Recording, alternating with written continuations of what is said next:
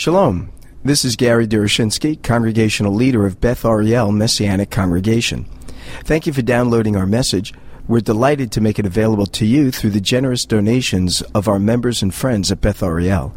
We know that many are struggling financially because of the challenges facing our economy, and we do not want financial issues to keep anyone from enjoying our teachings.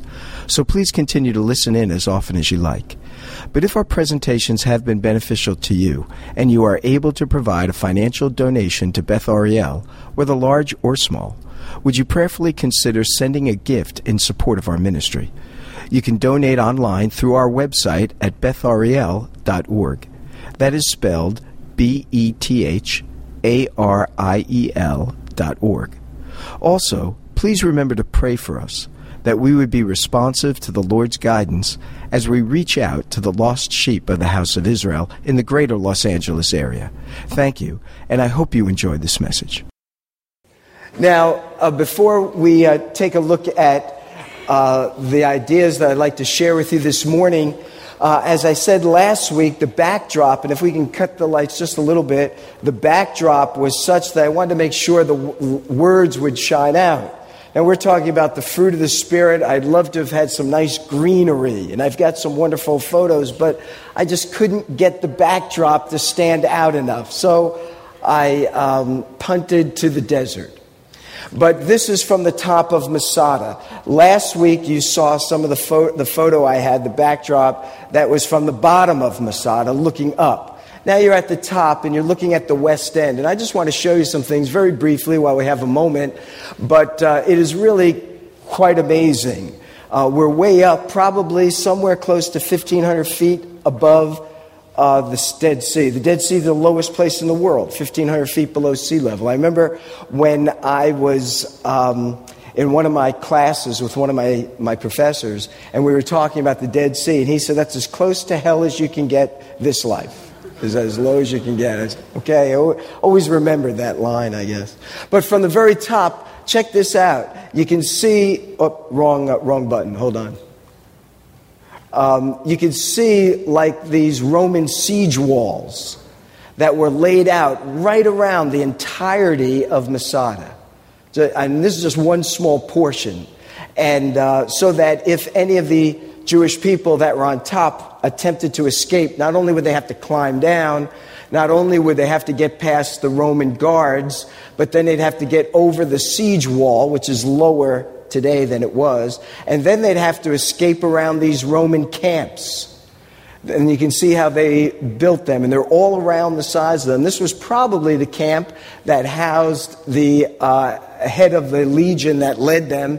I don't know if Titus returned the 10th Legion, and probably his quarters and those that were attending to him were in this quadrant of this particular encampment. And then when you come over here, you can see the beginning of the siege wall, the siege ramp that was built that went all the way to the top and enabled the Romans to scale Masada and then to force the Jewish people out. Of course, on the top of Masada, 300 plus men, women, and children had committed suicide rather than to fall, except for maybe one family, than to fall prey to the Romans and to experience all the torment that they might cause. But for 3 years, the Jewish people held out against the Roman 10th Legion that surrounded Masada, and it quite a feat. But this morning we want to talk about and this isn't happening, Scott. What's that? It did before, but it's not now.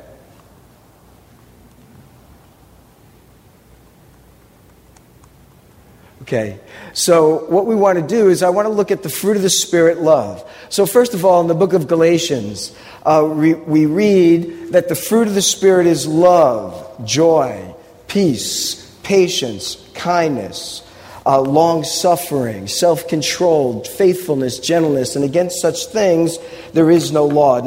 But so we want to look at the fruit of the Spirit. We talked something about this last week. But the fruit of the Spirit, that aspect of the fruit of the Spirit we'll look at this morning has to do with love. And in essence, the fruit of the Spirit is really the holiness of God. That's what the fruit of the Spirit is. It's a manifestation of His character. It's a manifestation of His holiness. Now, how is it that we are to manifest this fruit? How is it that God is to so take hold of us that it just is exhibited in our character? I think in one sense we have to realize that the fruit of the Spirit manifests itself to the degree to which we understand and embrace the work of grace in our lives and in our heart. I was listening to a message by Tim Keller, and I really enjoy his teaching. Don't always agree with everything he has to say, but I do like a lot of the challenges that he presents to me as I think about God's Word. And he makes the point of how important it is that we reflect on and embrace the idea of the grace of God is that which produces the things that God would have produced within us. His point is this. You see, you can look at the fruit of the Spirit and you can attempt to manifest those qualities and characteristics through your own efforts to earn God's good pleasure, through your own efforts to merit God's blessings as a result of manifesting these good things. And he concludes that if you do that, you will not manifest the fruit of the Spirit, but in reality, you will manifest the works of the flesh.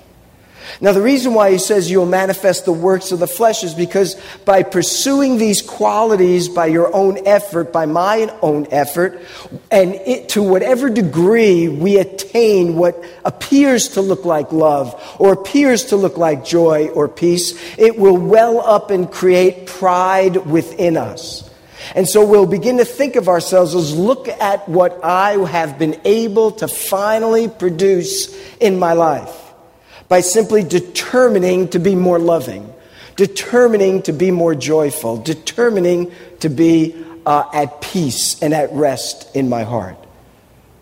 Tim Keller is telling us that if we attempt to pursue this in such a way, it will only produce the works of the flesh because it will produce pride. And in the end, we will be more disturbed by what we have not yet achieved than by what God in His providence pursues and manifests in us. On the other hand, he says we have to remember that we are redeemed by the Lord, brought into a relationship with God by His grace. And when we come into a relationship with God, what has happened is our sin has been placed upon Him. He has taken on our sin. He has taken on all of our trials, all of our struggles, all of our disobediences. And in turn, He has exchanged for those things His own righteousness. So in reality, He has taken on our sin and He has attributed to us His righteousness. And that's what it says in Corinthians. He has become our righteousness, our holiness, our sanctification. And so the real thing that is to go on is we are to rely upon the grace of God to manifest these truths. As we look upon God, as we reflect upon God's character, as we reflect on the truths of God's Word, what He instructs us, what He challenges us to do, is what we learn about Him while we're in our time of meditation and study and worship and praise. We have to take with us into the world so that as we encounter various trials or various moments, they don't have to be trials, but various moments in our lives, we bring to bear through us what we've come to realize through the study of God's Word, through the worship of God, and through our communion with Him. That is why I think prayer and worship is so critical. I know we come in, and I really like what Francis Chan says in his video on the Spirit of God, is that we come into our service and everything is predictable. Everything is laid out. Everything is sort of chronicled. This is what we're going to do, and there's no room for the Spirit of God to do what He would want to do because we've already plotted out what it is that's going to happen. And what we find in Scripture is so often things happen because God just shows up and makes Himself known. And I can resonate with that. I think we all can. And we do live in a real world, and that kind of thing can't go on 24/7. But the point about the fruit of the Spirit is we have to take what we understand about God and bring that understanding to bear in the crucible of our life. He has taken our sin. He has given us His righteousness. He has given us the fruit of the Spirit of God who dwells within us. And so now it is for us to manifest it in light of the truths we have learned about Him. Tim Keller points out that if you look at some characters in Scripture, how it is they attained holiness, he tells us, and I think it's kind of an interesting thing to reflect on, is by their seeing God. So Isaiah, in Isaiah chapter 6, he sees the Lord lofty and lifted up. And as a result, God then takes the coal, puts it by His angel upon his tongue, and He is sanctified and separated and made holy. Why? Because he had a glimpse of God. Job says a similar thing. He says, "My ears have heard your voice, but now my eyes have seen you." And as a result, he comes to realize the holiness of God and the purpose God has in terms of the suffering He had to endure. It is a Peter who says when he sees Yeshua, "Depart from me," because we are sinful people, when he sees Yeshua do the miracles that He does. In other words, it's getting a glimpse of God. And as we get a glimpse of His character, and as we encounter the world in which we live, we want to see God show up in our experiences in and through us.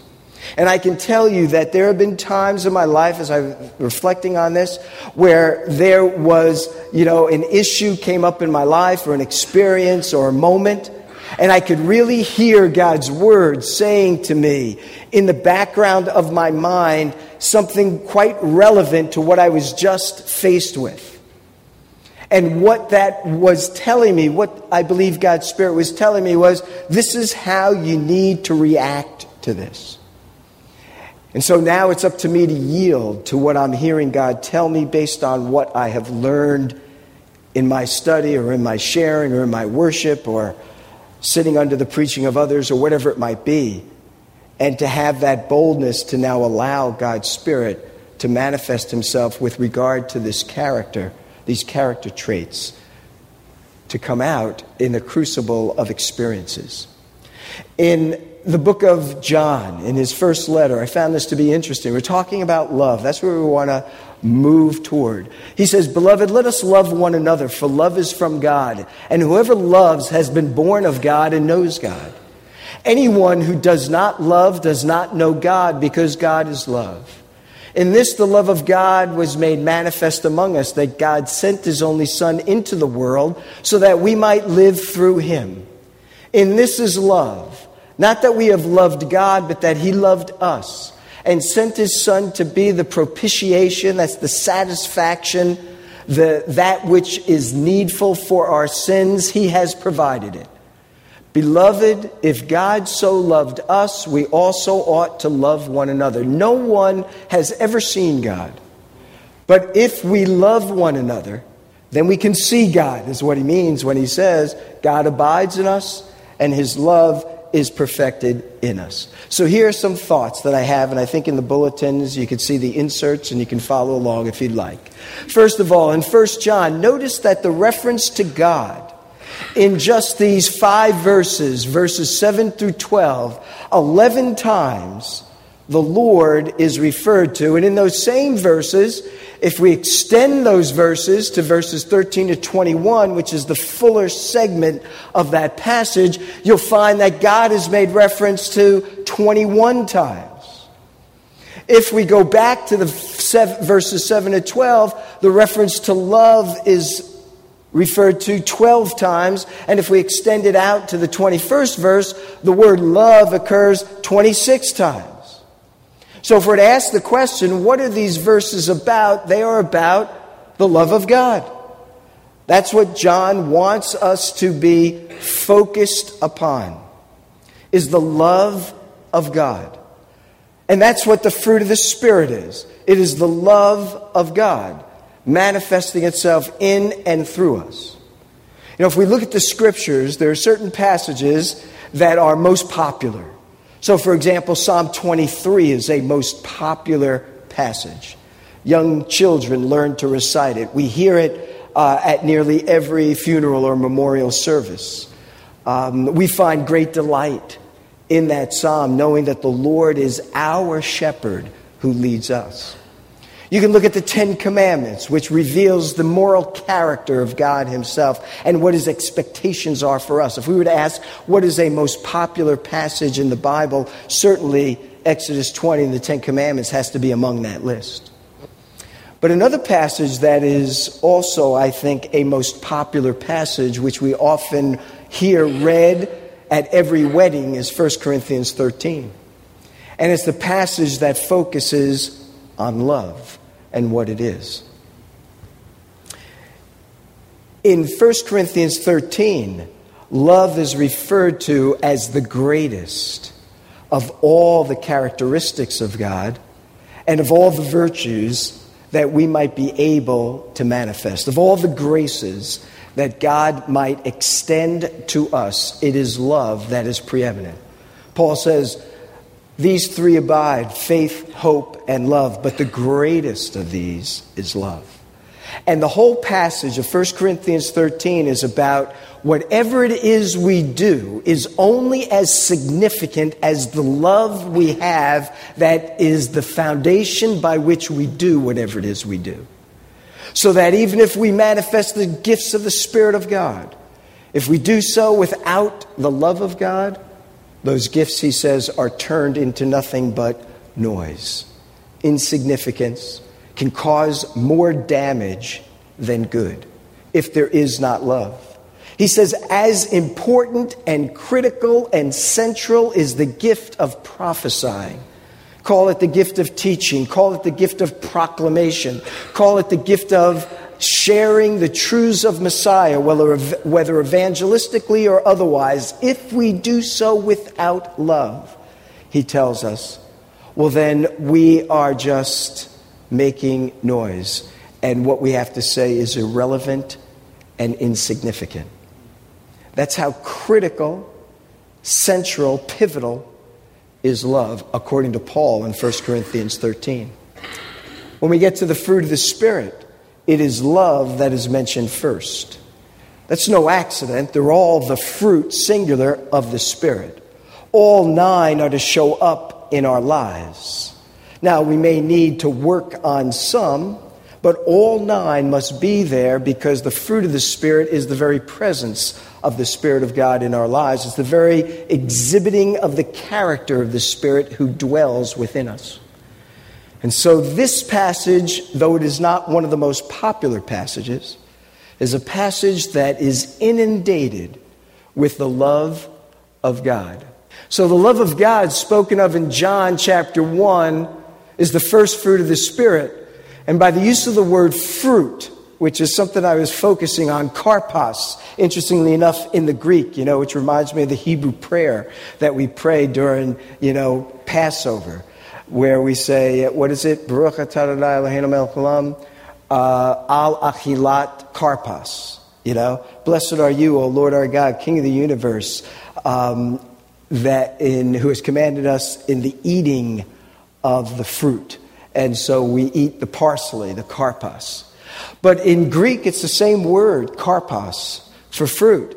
And by the use of the word fruit is meant that these virtues or spiritual qualities are the spontaneous. It's not something that you sort of dredge up. It spontaneously manifests itself by the presence of the Spirit of God within the heart of the individual.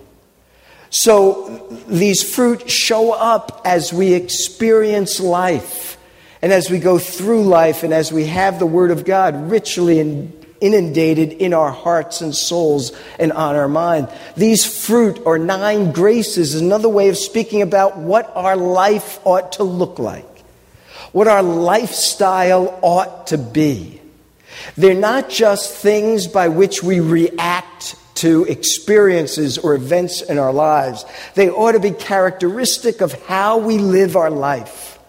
And that's what God is beginning to work in each and every one of us.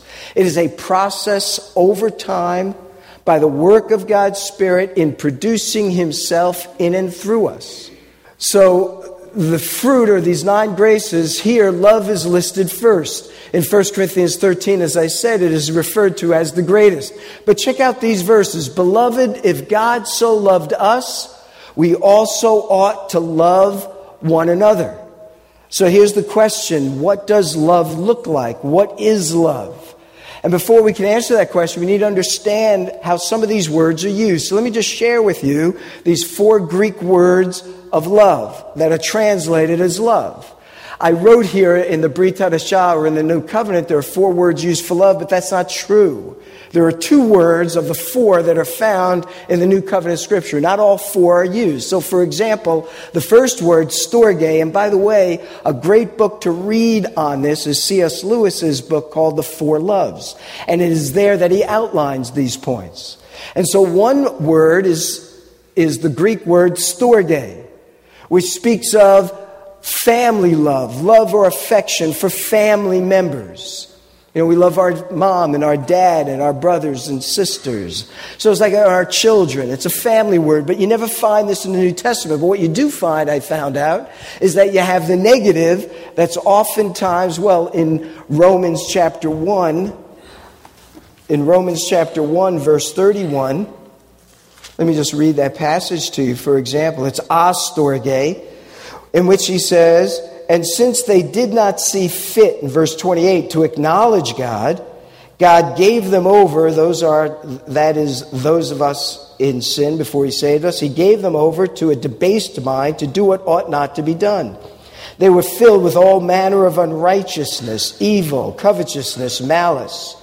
They are full of envy, murder, strife, deceit, maliciousness. They are gossips, slanderers, haters of God, insolent, haughty, boastful, inventors of evil, disobedient to parents, foolish, faithless, and the word translated here, heartless, is the word astorge, meaning that they don't have a love. Now the word storge means love for family, but astorgos or astorge means to be heartless, without a heart of concern or passion. So we don't have storge, but we do have the negative. And then there's the word eros. We get the word erotic from this. It's not found in the New Testament, but we get the word erotic from this. It's usually translated meaning passion or lust or a strong pull. But the word is used in the context of a love that must be earned. A love that one must be worthy to receive. And therefore, it's a love that desires to possess things. It's a love in the sense of controlling. And that's what lust is about. I must have it, and I must have it now. And so whether it's with regard to sexual things, or whether it's regard to food, or whether it's regard to accomplishments, whether it's usually used with respect to power and control. So it's something that has to do with something that is earned, something that is grabbed hold of, and something that seeks to possess another thing or an object. So this kind of love is a very base form. Though it's translated love, it's a very base characteristic that seeks to control, that seeks to own, that seeks to just possess for itself. This is in contrast to the great word for love, agape, which is a love that one cannot earn but can only be received. And a love that does not seek to possess, but a love that seeks to give of itself. Eros is never found in the New Covenant Scriptures. And then a third word is the word phileo. And this is a word we get like from the city of Philadelphia. Adelphos is the Greek word for brother. And Philadelphos is the word for love, phileo. Philadelphos means the love of brothers. And so Philadelphia is the city, the town of brotherly love. So phileo means to love with the sense of friendship. Love where there's just a connection with another individual. It has to do with affection. It's a love that's warm, It's a love that's merited. You earn friendships. People trust you and you earn their trust. And thus phileo has that connotation to it. But agape is a totally different thing altogether. We use the English word love, but it really denotes something quite different from all the other words that we've looked at. And this is the word that you find over and over again in the passage in 1 John. This is the word that's used in Galatians. The fruit of the Spirit is love. This is the word that's used in 1 Corinthians 13. This is the word that's used in John chapter 3. For God so loved the world. This is a love that gives of itself and is given to others. In other words, it's a love that is received, and as a result, it's a love that gives. And so in contrast, it's not a love that is merited, but it's a love that is granted. It's a love that's given because it's the very presence of God outworking in our lives. And it seeks to give irrespective of merit. It seeks to lavish. It seeks to sacrifice for. It's a love that seeks to give. 1 John says, this is love. Not that we loved God, it's unmerited. This is agape. Not that we've agape'd God. No. He agape'd us. It's unmerited. It's a love that comes from God. It's not a love that we can conjure up. It's only a love that can manifest itself by God's grace and mercy as the Spirit of God shows up. But that He loved us. And He sent His Son to be the satisfaction. That's what this technical theological term propitiation means. It means to satisfy the wrath of God.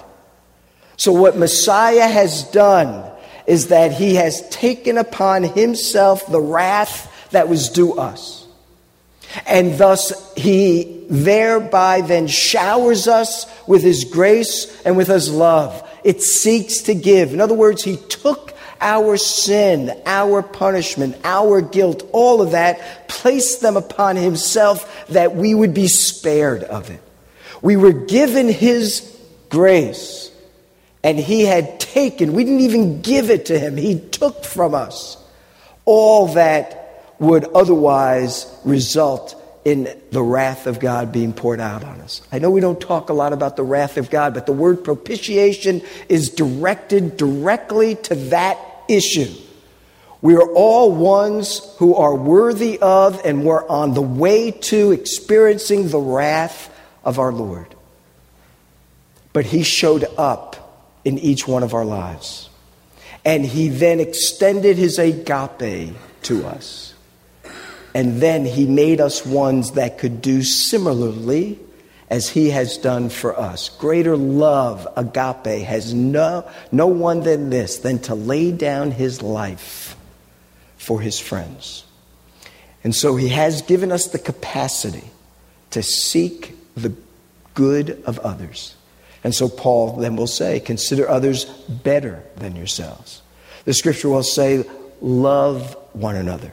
The Scripture will talk about love your neighbor as yourself. The Scripture talks about how God has set His love upon Israel, grace. Why? Not because they earned it, but simply because He loved them. So someone has said that when our spouses speak to us, and they ask us, so why do you love us? I think Tim Keller had used this analogy. Why do you love me? If we said, because you're such a great cook, and you're so good at, well, you fill in the blanks, in my household, because you take care of our bills so tidily, that you are the one that has such a handle on our savings, that you have done so marvelously in investing your life in our son. I mean, I could go through all these kinds of things that Mary Lou has done. But in the end, it is not because of those things that really an individual wants to hear, that's why you love me. Really what we want to hear is, I love you simply because I love you. Because there will come a time, we might say, I love you because you're so beautiful, but there'll come a time when you're not going to be so beautiful. That time has already come for some of us.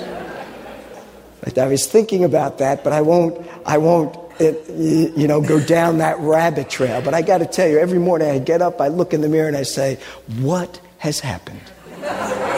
You know? I said, here I am in California. I should be looking groovy.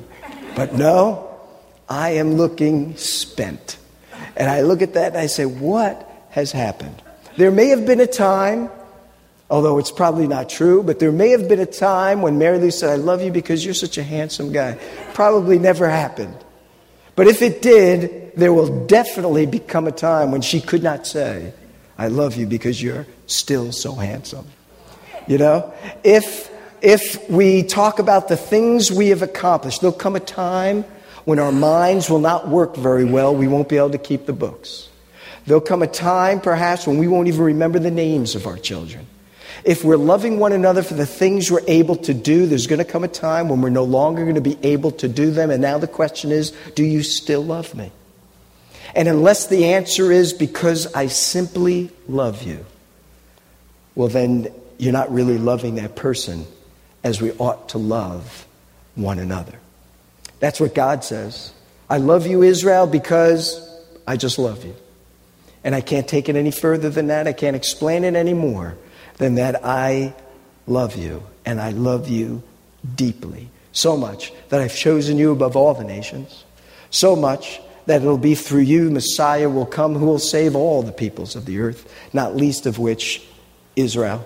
I love you so much I've given you the navel, some have called it, the navel of the earth, the land of Israel, the cross point between three continents and perhaps the center of the earth. There are some who have acknowledged it that way. Certainly one of the most beautiful places in all the world and one of the most diverse. I believe there are 9 different geographical regions in the space of a nation, a country, the size, and this is an honor, the size of New Jersey. New Jersey. That's where I'm from. I won't say Rhode Island, the size of New Jersey. We go to the top. But this is a love that is a love of God because God loves us. And this is a love we are to have for one another as God enables us to have. Because we stood in judgment of God, but Messiah became that satisfaction. Here's another thing, I think it was another message by Tim Keller. All these things kind of swirl through my mind. But someone has said, when you think about what the Lord had endured for our sin, He endured that not only for my sin, which is worth eternal years, eternality of punishment or eternality of alienation from God, but that for every individual who has ever lived. So how many people have lived? Hundreds of billions of people? I don't even know. I mean, there's what now, 5.5 billion people on our planet? Is that about the size of it? And so that's just this year, right? So if we were to take however long the earth, however old the earth is, and we take all the people, how many billions of people is that the Lord has taken upon this eternal weight of suffering? And He did that within a 3-hour period on the cross. At 12 o'clock, He says, my God, why have you forsaken me? Perhaps that's where it crescendos. Or if you want to push it back to 9 in the morning, 9 to 3, He was on the cross. So if you want 6 hours or 3 hours, in a 6-hour, 3-hour period, all the judgment of God was just compressed in on Him in that moment. So that's kind of mind-boggling, isn't it? It's one thing to think of something spread out, especially challenges that we face, but imagine them just compressed and so dense like a black hole that just sucks everything in. And even that does not really give us a glimpse into all that was compressed on our Savior. And this passage, with one word, attempts to kind of convey that. He became the propitiation for our sin. He did not seek His own, but He sought our need. This kind of giving love can be our experience. It can be our lifestyle. Paul had already spoken of this in Galatians. He said, for in Messiah neither circumcision nor uncircumcision counts for anything, but our faith working through love. He's already talked about this in Galatians 5. So then here's a key thought. Love is the expression of our faith. We've always thought the expression of faith is to believe hard things that are not easy to believe. Sometimes we thought faith is to attempt great things, hard things maybe, that are seemingly insurmountable and impossible.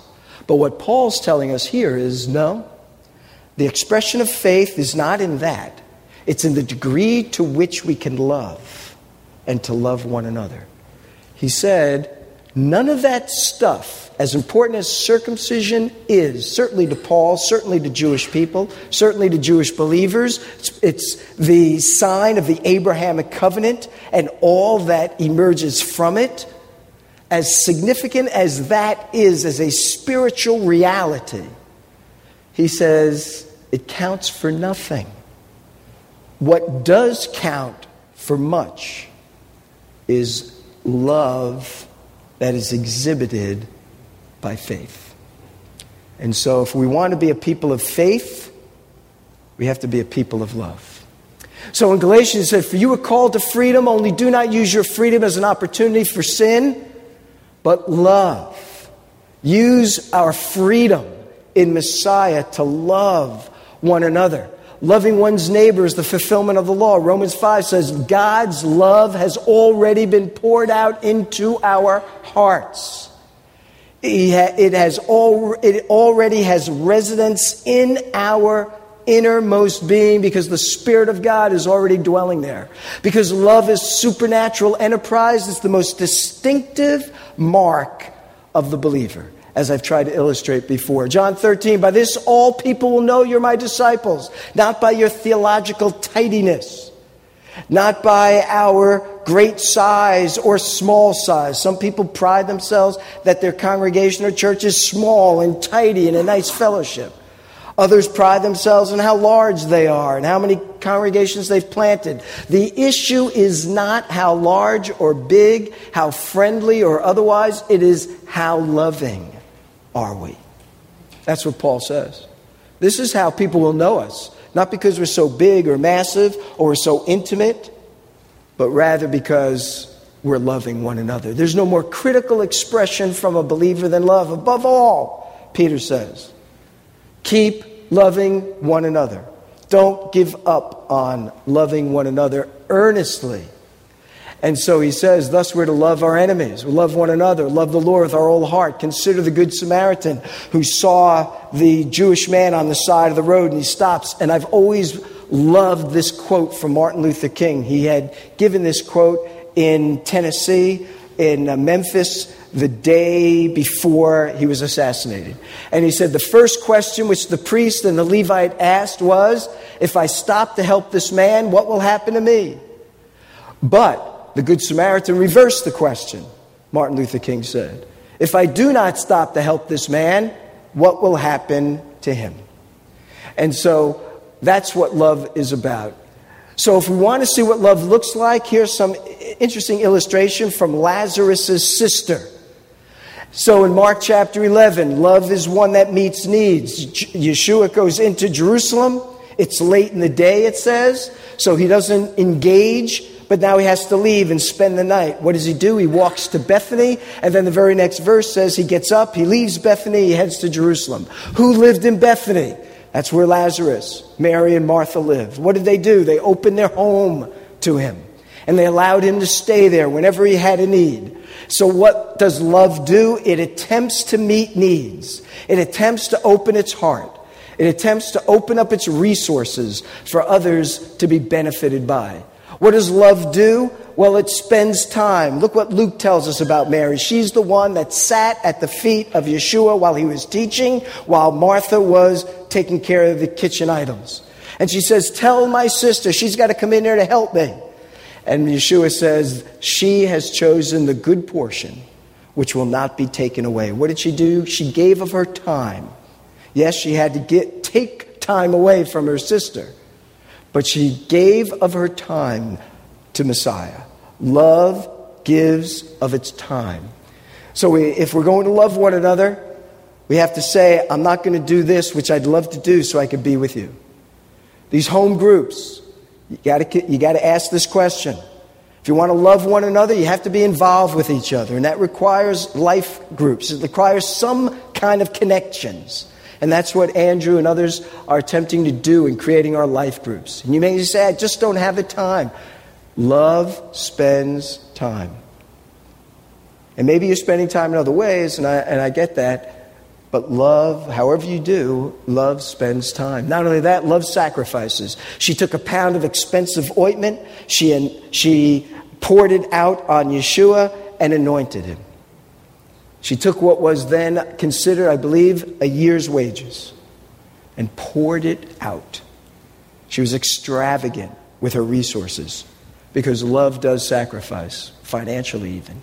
And love takes risks. It reaches out. So what did she do? She wiped his feet with her hair. First of all, that's what slaves did. So imagine the reputation that she may have gotten from those watching what was going on. Not only that, there was something immoral in the first century, something considered a little lewd, a little loose, inappropriate by untying your hair, let alone using it to anoint and to dry up someone's feet. Yet she does that, not concerned about what others might think, because she wants to risk what it is she has to show her love for her Savior. So here are some final questions as we conclude. Generally speaking, do we find it easy or hard to love? Some people do find it hard. Some people apparently think that it's not so difficult. But can you think of someone you find it hard to love? And what about someone you are regularly with that you find it difficult to love? I kept thinking of people who work with bosses who are just terrible and hard on them.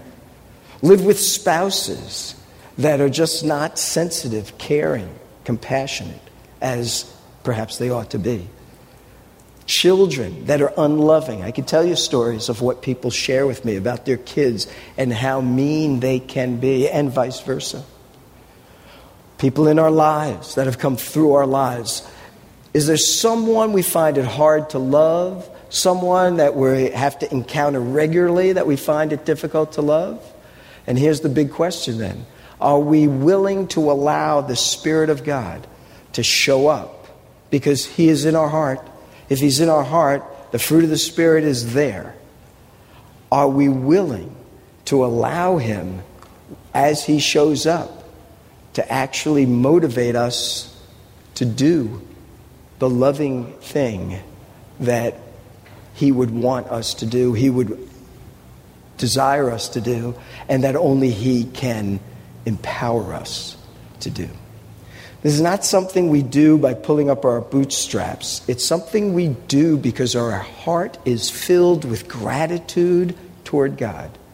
It's something we do because our heart is filled with great joy with regard to what God has done for us, and everything else then pales in comparison. Even the hurts we endure. So can we do the faith thing in showing love, and to do so to that person or persons that comes into our mind that we say, this is a tough one? The honest thing to do is to recognize it not only is a tough one, it is an impossible one. And if it's an impossible one, then the only way it will be done is if the supernatural empowerment of the Spirit of God, who can enable us to move mountains and to have them cast into the sea, will be moved from us and cast away from us. But it's fruit that grows in its time.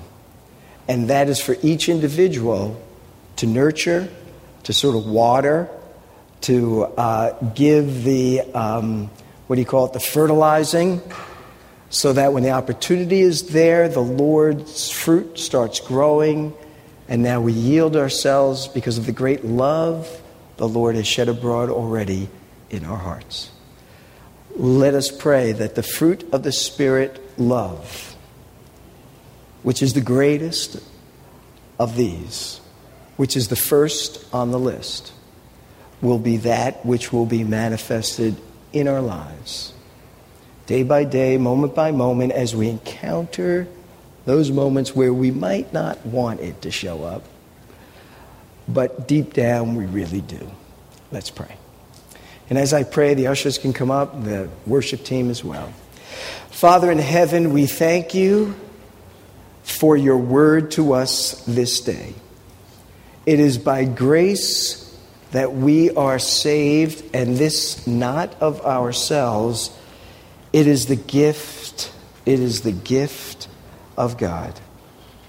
And so, Lord, we pray that you would take hold of our lives, that you would help us in being loving to one another. Your word says, for when we were slaves of sin, we were free in regard to righteousness. But what fruit were you getting at that time from the things of which you are now ashamed? For the end of these things is death. But now that you have been set free from sin and have become slaves of God, the fruit you get leads to sanctification or holiness, and in its end, eternal life. So, Lord, you have set us free, and may that freedom be seen, among other things, in loving one another. May you produce the fruit, this aspect of the fruit of the Spirit in our lives. That, Father, you would be praised and glorified, that we would exemplify the great love we have for you. And that everyone would be enriched by it. Lord, we thank you for the gifts that are being received this morning. Our prayer is that they be used to honor you, to glorify you, so that the giver and the dispenser of these gifts would bring glory and honor to your name. Help us to use them responsibly, and help them, Father, that they might build up your people and your kingdom. For we pray in Yeshua's name. Amen. Thank you for listening to our message. We hope that it serves to encourage you in your walk with the Lord and your service to Him. Do remember us in your prayers, and if you are able to provide a financial donation to Beth Ariel, whether large or small, would you prayerfully consider sending a gift in support of our ministry? You can donate online through our website at bethariel.org. That is spelled BETHARIEL.org. Thank you again, and may our Heavenly Father richly bless you as you continue to follow Him. Shalom, shalom.